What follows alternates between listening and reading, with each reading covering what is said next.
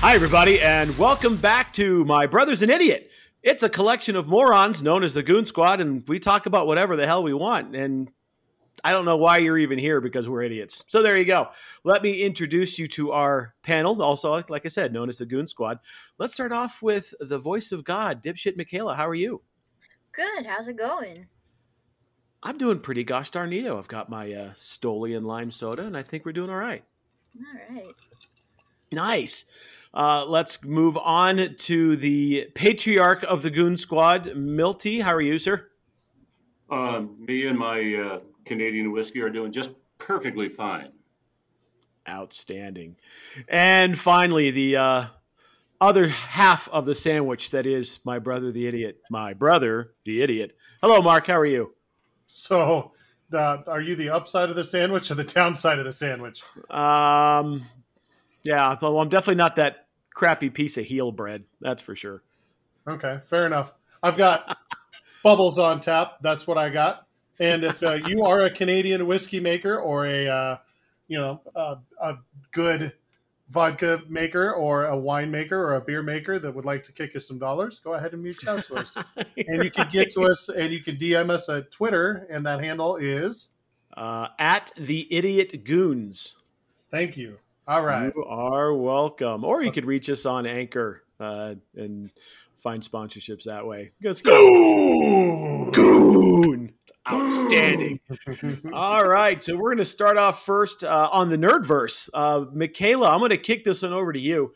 We had a little bit of a spirited discussion offline the other day about Captain Janeway and Star Trek Voyager, and was she a good captain? Michaela, was Captain Janeway really a good Star Trek captain? I think considering her situation, she did okay.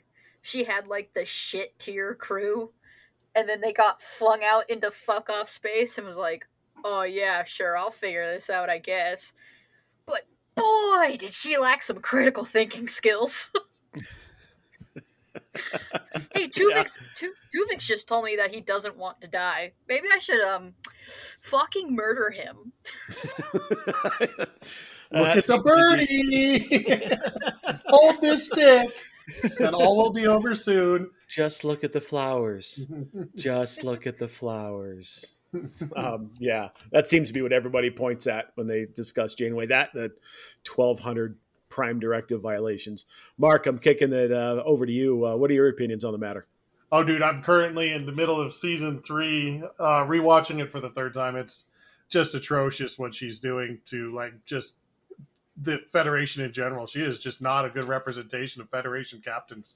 You're right, Michaela. She did have a rough crew. I mean, her operations officer was on his very first mission out of the academy. Half of her crew hates the Federation because they're all McKee, and it's just not a really good. And her main pilot wasn't even in Starfleet 3 years ago. He was in a penal colony. So not really a great start, but when you murder some lizard babies and murder a half Talaxian, half Vulcan, and sell the Borg WMDs, not really some good things going on here for you.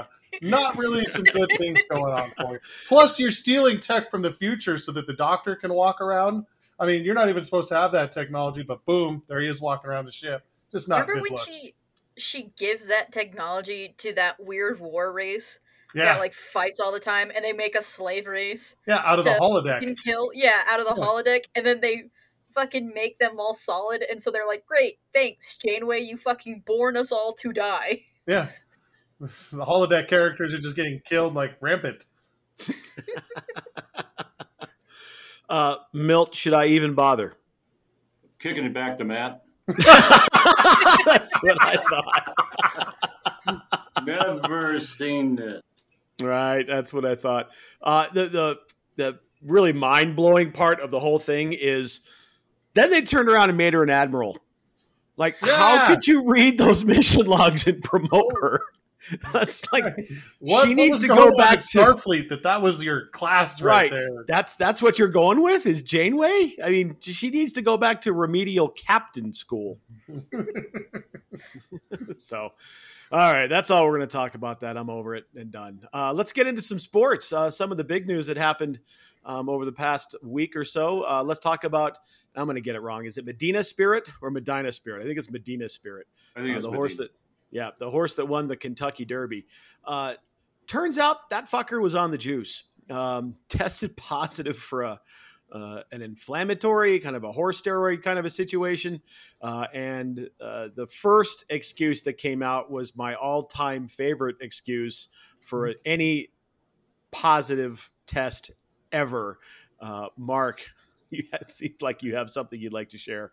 It's not the first time he's used this excuse. It's not the first time he's used the excuse. Right. The excuse was, so the groomer took some cough medicine and then decided while he was in the stable, he was going to take a leak on some hay, and the horse ate the hay.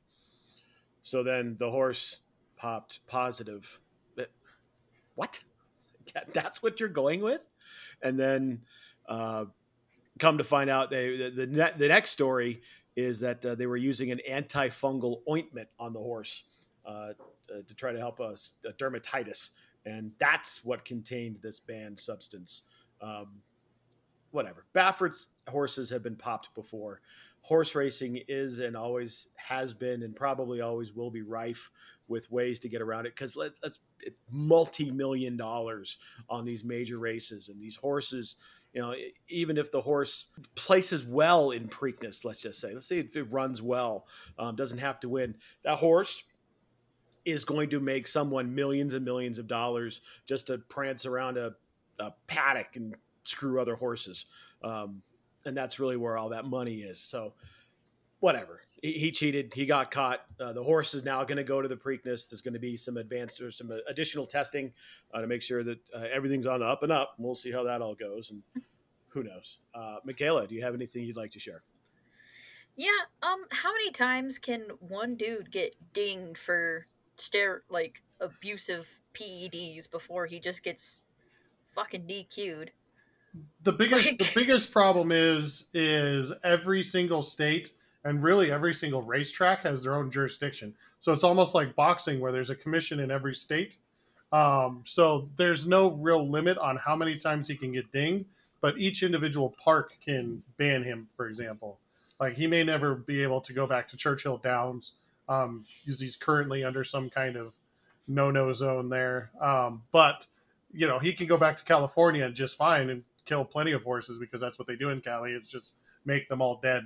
But in every other state, it's completely different. So it's not just, it's a state-by-state case, I guess is what I'm saying. Yeah, it's not like the NFL where the third time you're out for a year, right? There's no cohesive organization that runs all of it. It's just, like Mark said, state by state, track by track, even county by county in a lot of places. So, yeah, good times. I'm glad we didn't put a bet on it, because that would have sucked. Milty, I'm going to kick it over to you, sir. Now I'm sure, have something to share, being our resident gambling expert. I don't know about the gambling expert part of it, but speak for yourself about not having a bet on the race. I had a win place show on Hot Rod Charlie. Ended up taking third, right? So we got a juiced up horse taken first in a race at 1.25 miles that it's never run before, and did not let a horse get around him. So what happens to me? When the race is declared official, it means the bettors have no recourse, right? It's done. So even if that horse is DQ'd, my horse that took third technically takes second. Now I'm screwed out of a second place finish. So I got $5 and change for my third place finish. It would have been easily 3 times that. So now, and by the way, that's a law. You cannot challenge that in court. It's already been challenged over the years. It's lost in California. It's lost in other states. You can no longer come back at the track or the horse or whatever. There's no way you can come back at that. So, the question is, did Baffert cheat? What, doesn't he have to pay something? Doesn't he have to pay the losers? Doesn't he have to lose something? Something doesn't seem right here. When you're watching TV in any sporting event anymore, it's all about every other commercial seems to be about betting on something, right? Gambling, sports gambling, something else. Every other commercial's that way. All I have to do is say one more thing. Pete Rose, hold your head up. There's still a chance. Yeah, there is. And we'll see if anything ever changes. So I think that's all we're going to talk about that. Let's move on. News in the NFL this week. The story that seemingly will never die. Tim Tebow is making his return to the NFL and has signed a contract. Go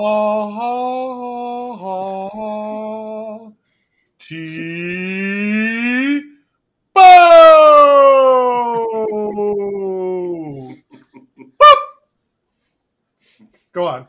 There it I was. had to. I had to. Yeah, I know. I had to. You had to. So Timmy's making the switch that everyone thought he should have made 8 years ago to tight end, and is trying to play with his old college coach, Urban Myers, in Jacksonville. So I'm going to start with Mark here, since obviously you're the Tebow apologist on the panel. What is your reaction to Timmy? Tebow! Boop. I did it abbreviated that time. But I know how much it grinds your gears, which is one of the reasons why I love Tim Tebow, because, man, it gets under your skin so much, doesn't it, Matt? God, he was so bad. It's so good. Bad. It's so good. And then he won a playoff game, and it just made it so much good, because now he's in Broncos lore forever because of one play in the overtime, the first play of the overtime, and it will just grind you forever, and I love that. You could have thrown that 7-yard slant. I know, but guess what? Marius made the play. Probably and better. if not for a bonehead. For those of you at home, this is what I'm talking about. This is so great. His face is getting red. You can't see it right now. There is a vein going right down the middle of his face. Moronic defensive play call by Dick. I call that vein all-time greats in coaching history. I call that visible vein Tebow Alley. It pops for more than just Tebow. If not for a bad defensive call and Demarius being Demarius. It changes to a different color when we talk Tebow. Oh, God. Look, I am not going to fault a guy for chasing further athletic dreams, right? That whatever. If he can hook on with Jacksonville and it works, good for him. You get a set amount of time that you can play professional sports. Go make your money. I get it. What I don't get and what I don't want to hear is the very second that Trevor Lawrence struggles, I don't want to hear, well, we got Tebow on the bench. Why don't we just do some? It won't happen. It's going to happen. It's going to happen. No, it won't. Yes, it will. You know it will. No, it won't. Yes, it will. So he's in Florida. The only reason he's on the team is because his best buddy, Urban Meyer, is the coach of the squad. And so, therefore, he gets a little bit of a pass. Nobody else would do this. I think the worst, and I was talking to our producer, Dipshit, the voice of God, Michaela, about this the other day. And I was trying to explain to her why this is such a big subject. And it's because of not only just because Tim Tebow gets a chance at another position and guys like Tyler Eifert aren't on a squad. It's also because there's another quarterback who's got a little bit of controversy. His name is Colin Kaepernick, has come up this week. And I think this is the dumbest take I've ever heard, where people are saying, if Colin Kaepernick can't get back in the league and Tim Tebow can, this is the biggest sham on the planet. No, we're talking about a guy who's switching positions, who's working for his favorite coach of all time, who is also his college coach, who he played for 17 years in college. I don't know how he got away with it, but he was in college for 139 seasons. And so that makes him, one of the best college players ever. He's there as a mentor to a bunch of young guys. Yeah, he might say a couple of things about the way that things should work to a young quarterback in passing, but he's also just there to be a mentor to the whole team who's very young. Colin Kaepernick is out of the league because he was a bad player at the end of his career, and he had one last chance with the Baltimore Ravens, and his dumbass girlfriend sent a stupid fucking tweet of a stupid fucking meme that insulted the entire Ravens franchise at the last second, and Harbaugh said, you know what, fuck this, we're out. And he was the last chance that they had. So if you want to blame that Colin Kaepernick thing, that's fine. But don't compare Tebow to Colin Kaepernick. That's not fair to anybody. That's not fair to Kaepernick. Agreed. That's not fair to Tebow. Agreed. The two situations are completely different. I would like to point out your poor choice of words in using the word passing in the same sentence as Tebow, because we all know that Tebow and passing are not synonymous. One big pass, though. Oh my God. There it is. What you're seeing now is that vein has reappeared for all of you at home. My kid could make that throw. Milty, your thoughts? You're going to pass it off to me. Oh, God. Okay, so this topic can't be over soon enough. I happen to have a duck in my hand. I don't even know how that worked out, but there it is, a duck in my hand. All right, I'm just taking it from a different standpoint, and it's going to be really quick and short because I know if I do this too long to create some arguments, but he's played for 3 years, I believe, in the NFL with 3 different teams. Whether he played or not, he was on teams, right? Officially on probably 3 different teams: Broncos, Jets, Eagles. I'm not sure. Patriots. Check it out. Patriots? He had a cup of coffee with the Patriots. He did. Couldn't even make it as a third-string quarterback. Was it decaf? Yeah, probably. Anyway, so I'm just taking it towards. So it requires 3 years to get a pension in the NFL. So he's got the 3 years, right? So if it gets into the 4th or even the 5th year, at the end of the 3rd year, it's a bare minimum pension. At the end of the 4th year, it's exponentially much larger. 5th years. So I'm thinking his old coach is just going to give him a gig for a little while to build up his retirement. That's my take, and I don't think there's any value in him playing tight end. I agree. And here's the thing. Tim Tebow fans are, as a collective, irrational and do not think of anything but the greatness of Tim Tebow. And you know it's going to come up. As soon as Trevor, and he's a rookie quarterback, he's going to struggle. It's going to happen, right? It's going to happen at some point, whether it's this year, whatever. I hope It'll that be it this doesn't. year. Yeah, I hope that it doesn't happen, and I hope that the people who are the Tebow nuts don't start screaming for Tim to get a shot at playing quarterback again, because we all know. Okay. One more note. Go ahead. One more note. Jacksonville tickets to go see the Jaguars play are pretty easy to get a hold of, and this is just one of those things that might put a few more butts in the seat. Just like the pool. Yeah, exactly. MJ, I don't believe you've chimed in yet. Do you have anything you'd like to add? I thought Tebow was bad at baseball. He was very bad at baseball. Yeah. I don't know. He wasn't very good at football either, but I guess whatever works. And let's be honest, Sure. he was a fantastic college quarterback, had one of the greatest college quarterback careers ever. He won like 12 championships, didn't he? Yeah, well, yeah, when you play 139 seasons, to Mark's point, you get can win a whole slew of them. 4 Heismans. Yeah, I mean, take nothing away from the guy, and I'm happy he's got another shot at chasing it. Fine, but please, let's just keep the irrationality out of it. Okay, I'm done. Vane, go back in your head. All right, moving on. The end of an era at ESPN is upon us. In another round of cuts and getting rid of longtime anchors, ESPN has announced that they have parted ways with SportsCenter favorite Kenny Mayne.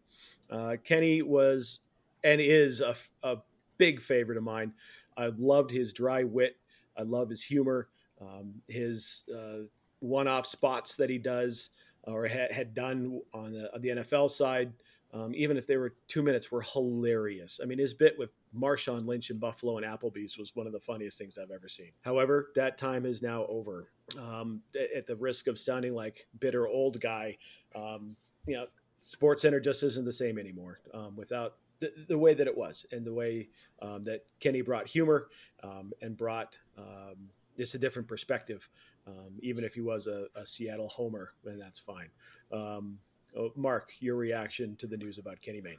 Well, if you really want my opinion about ESPN, please reach me at Twitter at bungaisammoron.com/IOU/.net. But that's besides the point. I've got a lot of opinions about ESPN, and it's not really a great company. But Kenny Mayne was a really good SportsCenter anchor, and he was there for a long time. I do disagree that was kind of the end of SportsCenter as being a great show. Stu Scott, about 10 years ago, when he died, I feel like that was kind of the last little bit of the greatness, because Kenny Mayne at that point was kind of an outside project. He wasn't doing a whole lot of SportsCenter. Before that, you had Olbermann and Patrick, and those two guys, that was SportsCenter. I mean, that was Tune In TV. You didn't have another sports network. You didn't have anything else. There was CNN, and then there was ESPN, and SportsCenter was Olbermann and Patrick. And those two guys just ran shop. And when they got rid of those two guys, I feel like ESPN kind of went slowly downhill, and then it went rapidly downhill. And Disney, I love you, although I don't like what you're doing to sports. Stop doing it. It's not commercialized. Let's do some sporty stuff, and that's all I'm going to say about that. But I do appreciate everything Kenny Mayne's done, and that's what I have to say about that. Very good. Milty, do you have any thoughts you'd like to chime in with? Well, it was him, I think, that said he was a salary cap hit. So beyond that point, he can find work, right? There's no problem. If he wants to go out and do something, he has no issue finding something to do out there in the type of work that he does. And if he can't find a job, then he can spend quality time with Laura Wagon, his wife. Beautiful Laura. There you go. All right, Michaela, I know you're not a huge SportsCenter aficionado, but do you have anything you'd like to add? Yeah, I did a lot of research on this, and I looked real hard, and I realized that I had no idea who Kenny Mayne was. So, I'm just gonna kind of take myself out of this conversation. Kenny Mayne had some of the greatest catchphrases in the last 20 years, not the least of which, or I am amused at the simplicity of this game, and let there be a post-game feast for all my teammates. The finest meats and cheeses available after a home run. So good. So good. On that note, so let's talk about SportsCenter anchors of all time. Mark, I'm going to start off with you on this one. Give me your top 4 or 5 SportsCenter anchors of all time. I have 4. Real easy. I'm kind of partial, but number 1, Dan Patrick, always and forever. Number 2, Stu, Mr. Stuart Scott, everything that he stands for and did. Number 3, Mr. Keith Olbermann, and that's spelled K-E-E-F, Keith Olbermann. I don't know how to spell Olbermann, so don't ask me about that. And then number 4 is Mr. Mayne, Mr. Kenny Mayne, and then very distant salutations to Mr. Berman. So that's what I got. 4 in the salutations. Mr. Nickname. Michaela, do you have a ranking of SportsCenter anchors you'd like to share with us? Yeah, I've heard of Dan Patrick. All right. That's a good start. As always, quality sports thoughts from the voice of Dipshit. Milty, anything you'd like to chime in with? No, not really. I just have, I can't think of SportsCenter. I've never watched it a whole lot like you guys have. Going back to the old days and not necessarily way before ESPN was even born, one of my favorite announcers was Monday Night Football, Howard Cosell, because I love to hate the guy. But he was fantastic at what he did, not just in NFL, but he was a boxing announcer. He did a lot of other things. He was just fantastic. He would be I think, a lot of young people listening and a lot of the young people watching sports and stuff like that. So this was way before some people's time, but if you can go back and listen to Howard Cosell, he was just amazing. That's one of my all-time favorite quotes that I say about every day. And I've never actually, I've seen it on tape, but I never actually saw it live, was from Howard Cosell. It's "Down goes Frazier." Yeah, absolutely. I say it almost every day in some form or capacity. It just fits into every conversation.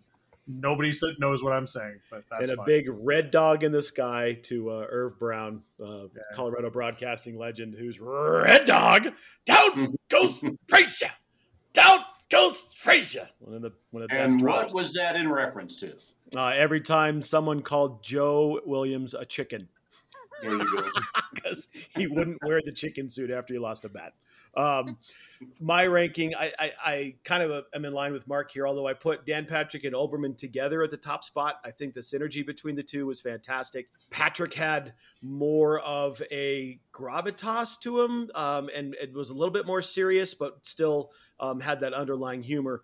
Olbermann was just all over the board, and his way of not idolizing, but paying homage to other great announcers with the way that he would call his highlights and they're not gonna get him. And some of the other things that he did, from way downtown, bang, stuff that other announcers were using as catchphrases. He actually made them his own while still paying homage to those guys. Stuart Scott, number 2. I mean, booyah. I mean, what else do you have to say? The guy was fantastic. I put Kenny Mayne number 3. And then finally, Bob Lee would probably be my number 4th.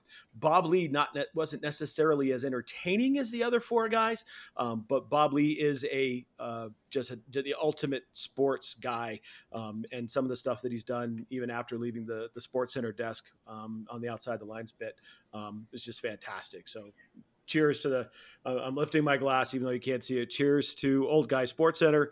I guess I'll continue to consume my sports on Twitter and whatever. So there, one drink, one for me, one for me. That's right. One for me and one for my homies. All right. We've one come more to the... for Berman. Chris Berman. Mr. Nickname. Dave, if he goes any faster, he just might meg it, is one of my all-time favorites. So that's or any of his, oh my God, the home run derby when he's doing back, run! It's all the way out to Honolulu. Like, we're in California, bro.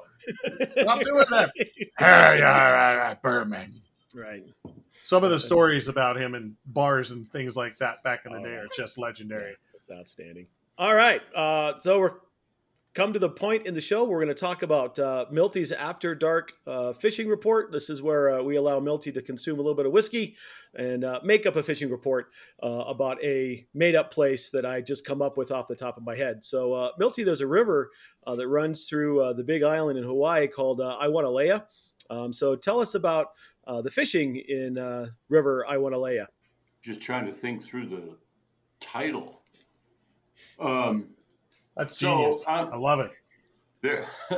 This is a river that comes from the volcano, and a lot of people fish this with a lot of gold-plated single hooks with worms. I've never personally been there, but I've seen pictures of the place, fictionally, of course.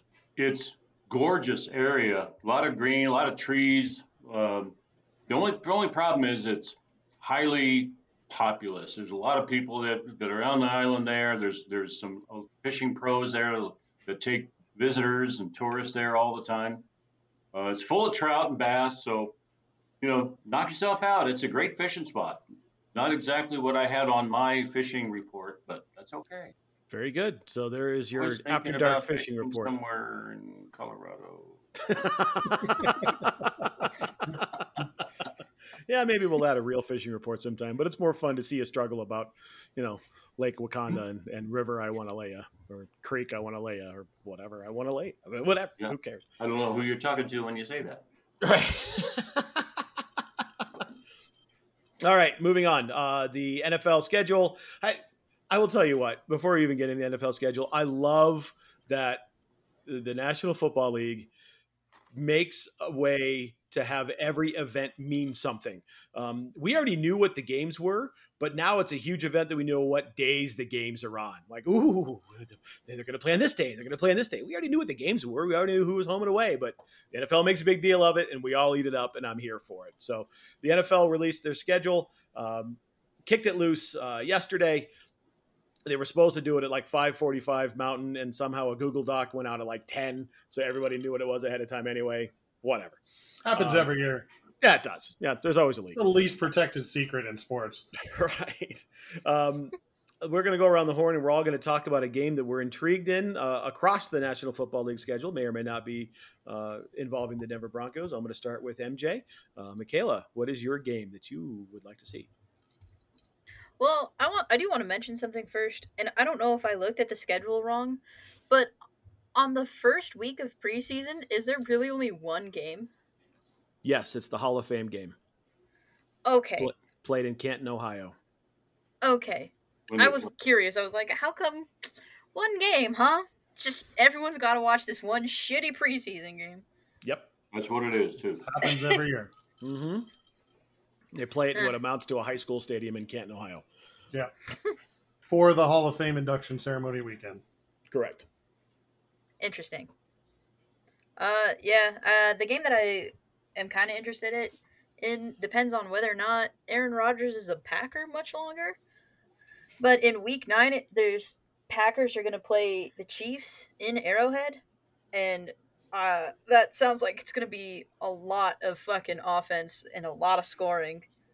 And I'd be real interested to see like how many touchdowns can the Mahomes and Rodgers score, just fucking wailing on each other.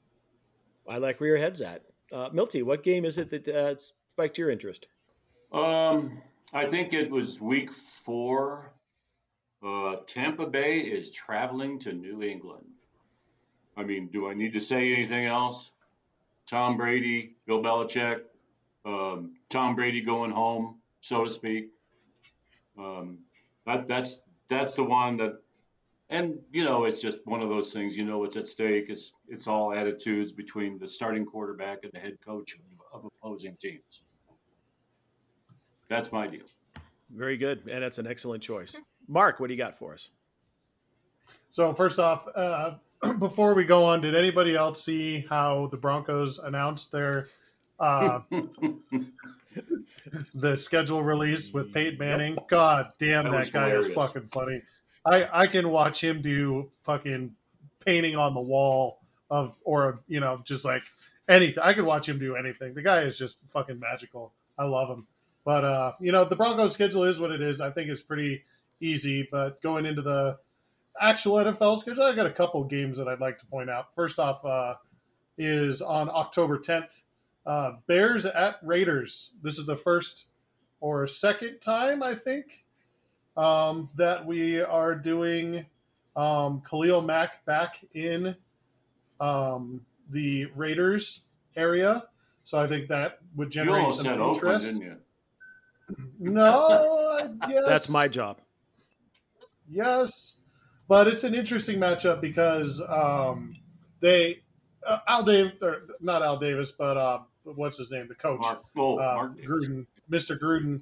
This was his big first move of getting rid of all the guys, was getting rid of Khalil Mack. So it's always interesting seeing what is going to happen when he comes back for revenge, because neither team has really done much since then. And then the other one that's really interesting is Sunday Night Football, Chiefs and Ravens on September 19th. That's a good Do one. I need to say That's any a more? good one. I mean, Lamar Jackson and Mr. Mahomer, like, come on, that's anybody's. That's you don't have to watch football, and that's a game that you got to watch. Yep. Those two guys are just fun to watch play football. And I never will say this guy versus this guy. I will say this guy and this guy as far as quarterbacks, because they never actually play against each other. It's kind of weird. So that's kind of a media thing that we've invented where people say this guy versus this guy. Well, it's not Hogan versus fucking Andre the Giant. We're not doing Rock versus fucking Steve Austin. They're not actually throwing the ball at each other's nuts or anything like that. They're on opposite sides of the field. But it is a very interesting matchup, and it's the two best teams in the AFC preseason. I mean, I think so anyways. That's what I say. That's what I have to say. And that's all that he has to say. I took a little bit of a different tack on it. I really am intrigued by week 6, Bills and Titans. Two really good teams, one really good young quarterback and another quarterback that's come into his own the last couple of years with a good team behind him. It's Josh Allen and Ryan Tannehill, and then all the rest of the storylines that go along with it. These are two up-and-coming teams that have done some damage in the playoffs the last year. And even in the last couple of years, if you look at the Titans, I think this is going to be a really fun game to watch. The other one that kind of intrigues me a little bit, and I'm going to throw in an honorable mention, Week 10, Rams and Niners. Is Jimmy G going to make it to Week 10? He's got an injury history. There's also going to be some clamoring to see what the kid can do. We might actually have a Trey Lance sighting, and that'll be a Monday Night Football game. So a little bit intrigued there for me. So there you go. All right, moving on. Let's talk about our one of our other hometown teams as we go through the run of all of our hometown teams. Let's talk about the Colorado Rockies. I don't know what's happening right now. What are you doing? Tornado. Oh, It's the wind. It's the wind going through the wind, Rockies. The wind through the Because Rockies. There's not much winds, but there's a lot of wind. So we're going to spend some wind on the Rockies because they can't get any winds. Oh, thunderstorm. Okay. Anyways, so this is a part of the show, the segment we're going to call the Road to 100, to see if the Rockies can actually get to 100 losses this year. Currently, as we are recording this, they are winning, so this could change. But currently, they are at a .351 winning percentage. If you extrapolate that over the course of the season, they are on pace to lose 103 baseball games. There you go, ladies and gentlemen. And if they are almost 1/4 of the way to our goal of 100 losses, and by the time that this comes out, they will be at that number or past it. Projecting into the future. Correct. That's me, your Bunga, talking about the future. There'll be a 25 or 26 losses by the time you hear this. Could be. Could very well be. The Rockies yes, suck. They do. Sorry, Charlie Blackman. I love me some Charlie Blackman. I'm so sorry. Michaela, do you have anything you'd like to chime in with? Oh, man, they're just so hard to watch. They just suck so bad. Did you see that? It's so bad baseball. It's incredibly horrible baseball. There was a play yesterday with the third baseman. Sorry, Michaela, to steal your thunder, but there was a play yesterday where the third baseman just was like, meh, and then 2 innings later, the same play, but the first baseman did it, and they were just A-level ball stuff, and I'm just like, man, this is not the defensive Rockies that we have seen in the last 10 years. Sorry to steal your thunder. Go ahead, Michaela. Did you guys see that presser that Story did after or before the first Cardinals game? And he was like, fucking Nolan Arenado was my homie. He was my brother. I miss him so much. We were the best. We were the best. We were so good. We were the best left infield in the world. This sucks. And he was looking off into the distance like, someone get me out of here. Please, God, trade me to St. Louis for fuck's sake. I miss Nolan. And you know what? He's not wrong. They were the best left side of the infield, probably in the game. I mean, the stuff that Nolan can do on the field. Trevor's no slouch himself. They're both really good. And it's a shame that we probably won't even see Trevor halfway through the season. Milty, Road to 100. What do you think? Matt, you kind of took the 351 average at this point to get to 103 losses. I took a little different method, but came up with almost exactly the same final. So I'm looking at 24 losses at this point. 23% of the season's over with 77% of the season to go. At that point, they're going to lose more than 80 games from this point on, giving them a total of 104. So you and I are a game apart. I was told there would be no math, except I did math. And you can't argue the numbers. So let's. Anyway, you look. I'm glad I'm not doing the math. Numbers are what numbers are. Let's toast the road to 100 and get the bad taste of the Rockies out of our mouth. All right. We really need to add some production value to this podcast because it's mostly just me. Mark's sound effects, like he's the guy from. I make noises. Like he's the guy from Police Academy. Is just. Oh, that's the duck being massacred on my floor right now. Right. All right, the Denver Nuggets currently playing right now have locked up. Nothing worse than the 4th seed, and I don't think they can actually move up anymore based on what happened yesterday. But currently, the Nuggets are leading Minnesota by 7 points with 9 minutes left in the 4th. I don't think that Nikola played much, if at all. He did play. He started the game and had 14 of the first 16 points that Denver scored. He was just going flat nuts. But it looks like that they will play Portland in the first round of the playoffs, get a little bit of a rest. Milty, I'm going to start with you. Looking ahead, since really the rest of the regular season, as long as they stay healthy the next two games, what do you feel about a matchup between Denver and Portland? Well, I think Denver's 2-0 versus Portland during the regular season. Although their last game, they only won by 1. I think that was on the road in Portland. And at that point, if I remember right, they still had Jamal Murray. I may be wrong about that, but they no longer do.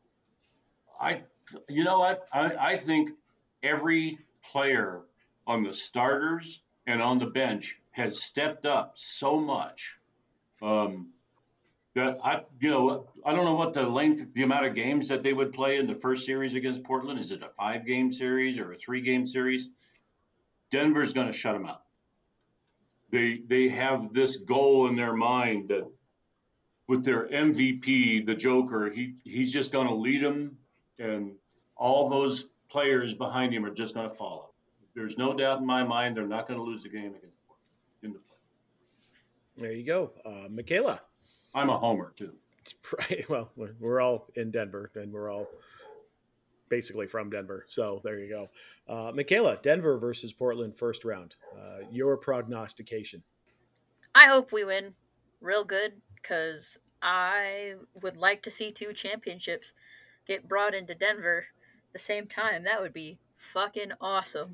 So I don't know much about the Trailblazers, but I bet we can beat them. So here's hoping. Very good. Mark, your thoughts. So I feel like every 10, 15, 20 years or so in the NBA, there's a year where a lot of the teams seem kind of distraught and there's not very many good teams. The good teams have a lot of players that have been hurt a lot, or, there's just a lot of shenanigans going on where the teams just don't seem to be that good. Obviously, we have Brooklyn, but there's a myriad of injuries there. You've got the Lakers, and there's a myriad of injuries there. Not very many other teams to me stand out in the NBA this year. So I have a feeling this is going to be one of those years where a team could sneak through, a la the Detroit Pistons, and could actually make a run in the playoffs and surprise some people that and win a championship. You never know. This is one of those weird years where there's a lot of players that are hurt on a lot of teams, and yeah, I know Murray's out, but they've had guys step up into those positions, and Austin Rivers is not a bad player. He's been on some really good teams, and he's got some really good upbringing. He's got a championship father, so I think that has something to say for it. So he's got some pedigree, and they've got a really strong team. If they are on with their shots, there's nobody that they can't beat as far as I'm concerned. So this could be one of those weird years where the NBA, you don't get a Lakers or, the big snashy, the Brooklyn Nets or something like that. I just feel it. I just feel like this could be the Nuggets year. That may be the homer again in me, but it's one of those years where there's a lot of other shenanigans going on, and something weirder has happened in the past. So what we're seeing now is very possibly the greatest Nuggets team of all time. And we are also probably watching the greatest Nugget of all time. And to Mark's point, there's a path. There is definitely a way for the Nuggets to get to the promised land this year and bring another, possibly one of 2 championships home to the Denver this summer. You look at the Lakers and how Anthony Davis can't seem to stay healthy. LeBron James, he's got a lot of miles in those legs. He's dealing with a high ankle sprain. Those don't just go away. It seems like Davis's heel is never going to be right. And I don't know. Anthony Davis doesn't seem to be like the toughest cat in the world. So, any little nick or whatever ding that he gets, he falls down a lot. And for a guy who's 7'2" or whatever he is, he can't see through those eyebrows. Can't see through the eyebrows. Is Brooklyn's really the other challenger? They can't seem to stay healthy. Who knows if Harden's hamstring is going to come all the way back?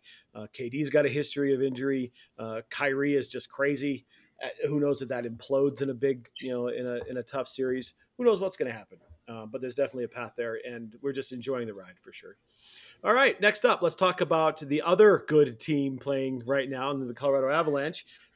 As we are recording right now, the Avs are playing to secure the President's Cup. They are playing the Kings, win, and they have home ice throughout the playoffs. They are currently losing to the Kings 1-0 in the first intermission, but they're out shooting LA 13-4. Everyone's least favorite backup goaltender playing the second half of a back-to-back for Colorado.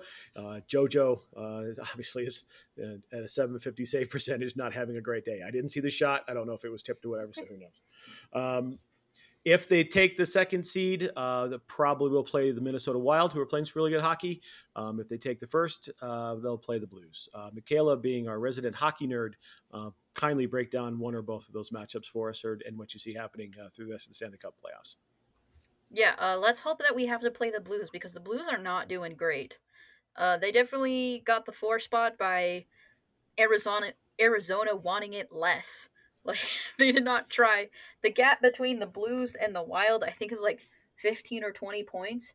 It's a huge drop off to Minnesota. So here's hoping we win this game. God, please. I don't want to have to deal with Minnesota in the first round.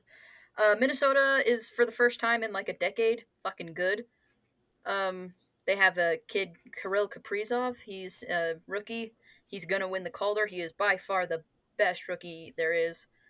And as much as I don't want to play Minnesota, I really don't want, or I would really like if the Golden Knights would play Minnesota, because Minnesota's got their fucking number, and I don't want to deal with the Golden Knights in the second round. So hopefully we get the Blues and then have to play Minnesota in the second round. And then in the third round, it'll be whoever's game. That's when all 4 divisions are going to come back together. If you haven't been watching the NHL this year, it's all been interdivisional play. So the Avalanche have only been playing people in the West Division. In the North Division, the Leafs are in the front, and I, as a closet Leaf fan, would like them to go far. They're playing the Habs, and it would be pretty fucking Leafy for them to lose in the first round to the Habs. So here's hoping not. And then the Oilers and the Jets have a series, and I want the Oilers to win because Connor McDavid fucking deserves it. In the East, there's Boston, Washington, which will be interesting. Zdeno Chara revenge match, and whether or not Tom Wilson survives playing against Brad Marchand for that long.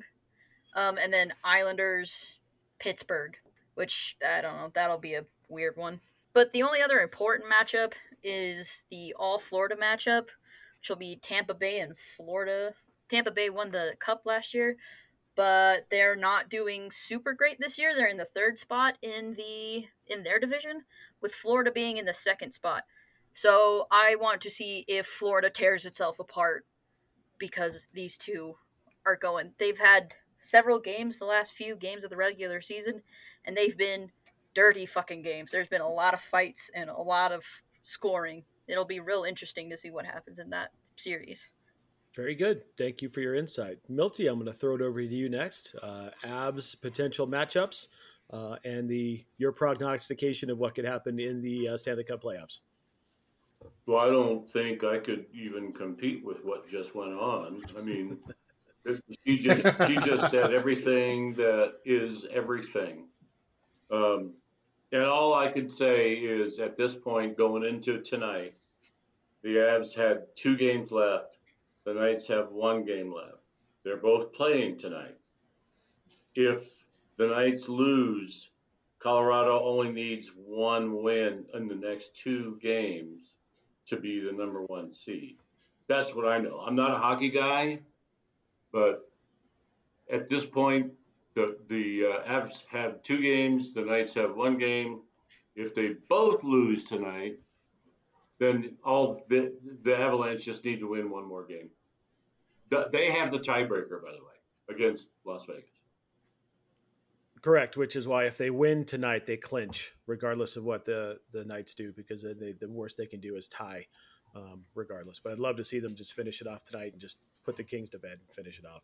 Milty, Mark. I just did it. I know you did. I was looking at your face. Mark, your thoughts on the Avalanche? There's been a lot of information thrown out there already with the previous two people on the panel people on the panel for the people, by the people, for the people on the panel. Good.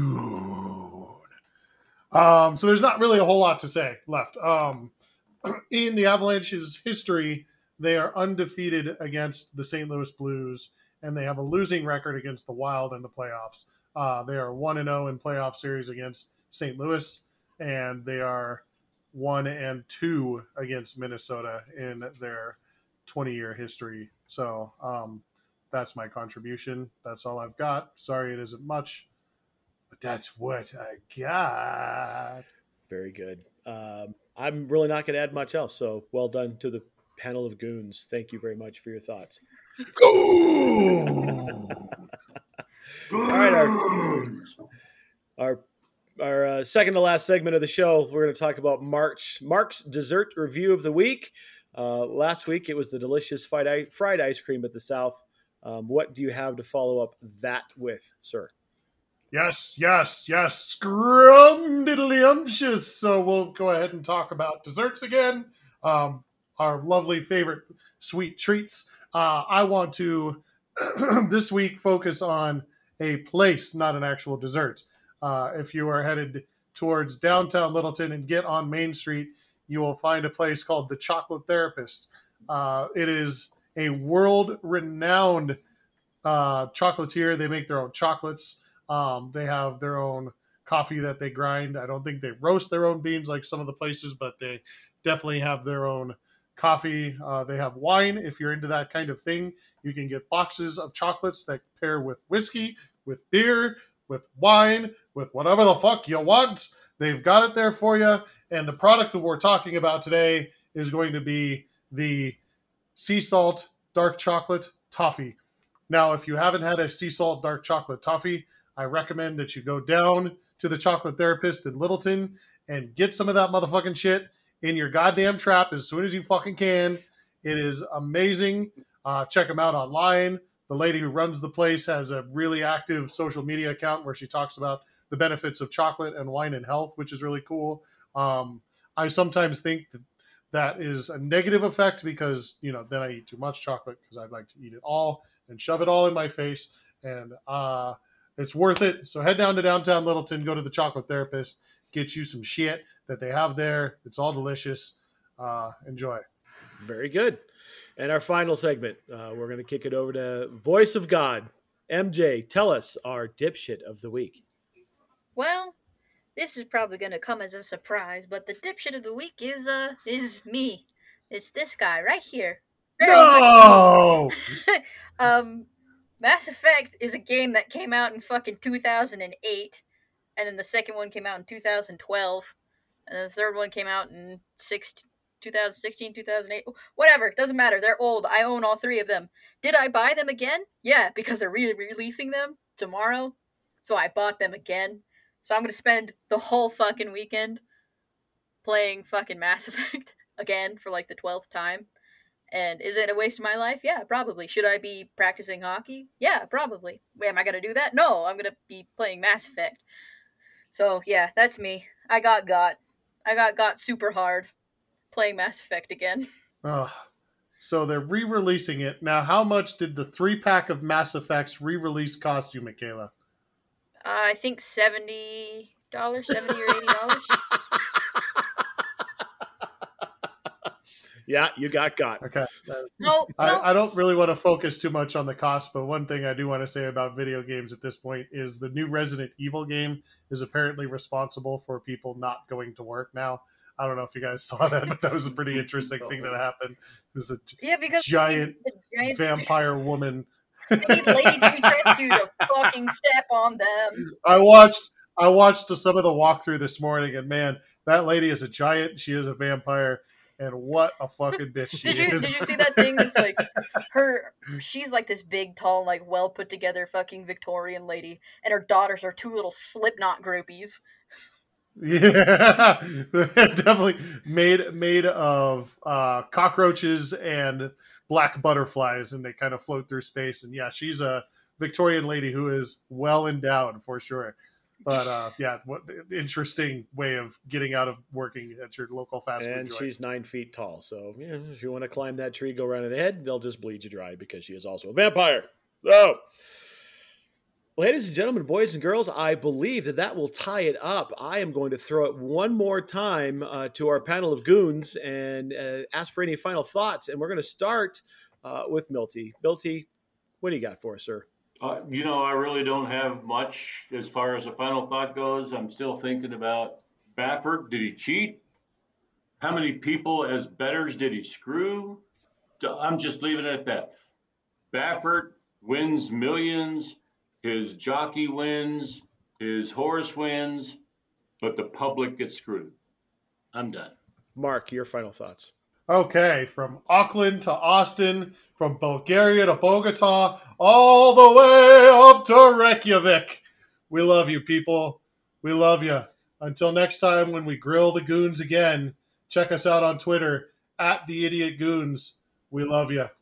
We might as well just stop there because I couldn't have done that any better. But we still have to hear from one more. MJ, take us home. Fucking what he said. He did that perfect. Good God. I'd do it again if you want me to. I'll fucking do it again. I'll fucking do it again. My final thoughts, shame about Kenny Mayne. Let's see how the Tebow thing plays out, and let's enjoy the ride with the Abs and the Nuggets. Apparently, the Abs just tied the game. I don't know if Josty score! Josty score! Yeah, Tyson First Jost. line, Josty score! Yep. So the Abs have tied the game. Hopefully they can. That's the spark that they need to take it home and let's get home ice throughout the playoffs because I do not want to see. I have a feeling it's going to happen. I don't want to see Vegas in a Game 7 in Vegas. I'd rather see Vegas in a Game 7 here. So, and one final thought: my worst fucking nightmare is Stanley Cup playoffs, Abs and Caps, because our uncle is the biggest Capitals fan and apparently has only been paying attention to hockey for the last 7 years. And I can't have a conversation with him about hockey because his frame of reference is right here. On that note, let's talk about his other allegiance in the NFL. What is his team in the NFL? Carolina Panthers. Oh, my God. What did it used San to be? Diego Chargers. San Diego Chargers. San Diego. And he maintains one jersey. Mm-hmm. Which one is it, Junior? Yep. Yeah. So he's definitely one of the goons, but we definitely do not want to hear from him because, like Matt said, quick side. Tim, get out of my brain. Sidebar story. We were talking about hockey and watching the Capitals when I was visiting with him in Albuquerque. We were spending time with my grandparents, and we were talking about the best players that we'd ever seen. And I said, we were talking about McKinnon, and I said McKinnon is one of the, if not the best two-way player I've ever seen. And I watched Forsberg play, and he says, "Well, we traded Forsberg." I'm like, "Wait, which Forsberg are you talking about? Because you're not a Flyers fan." And he went, "What? I'm talking about Philip." I'm like, "No, dude, Peter the Great. It's Peter the Great." I can't even anymore. So, Tim, I love you. let's do beers and not talk hockey sometime soon. That'll do it for us. For the panel of goons, Mark, MJ, and Milty. My name is Matt. Thank you so much for joining us.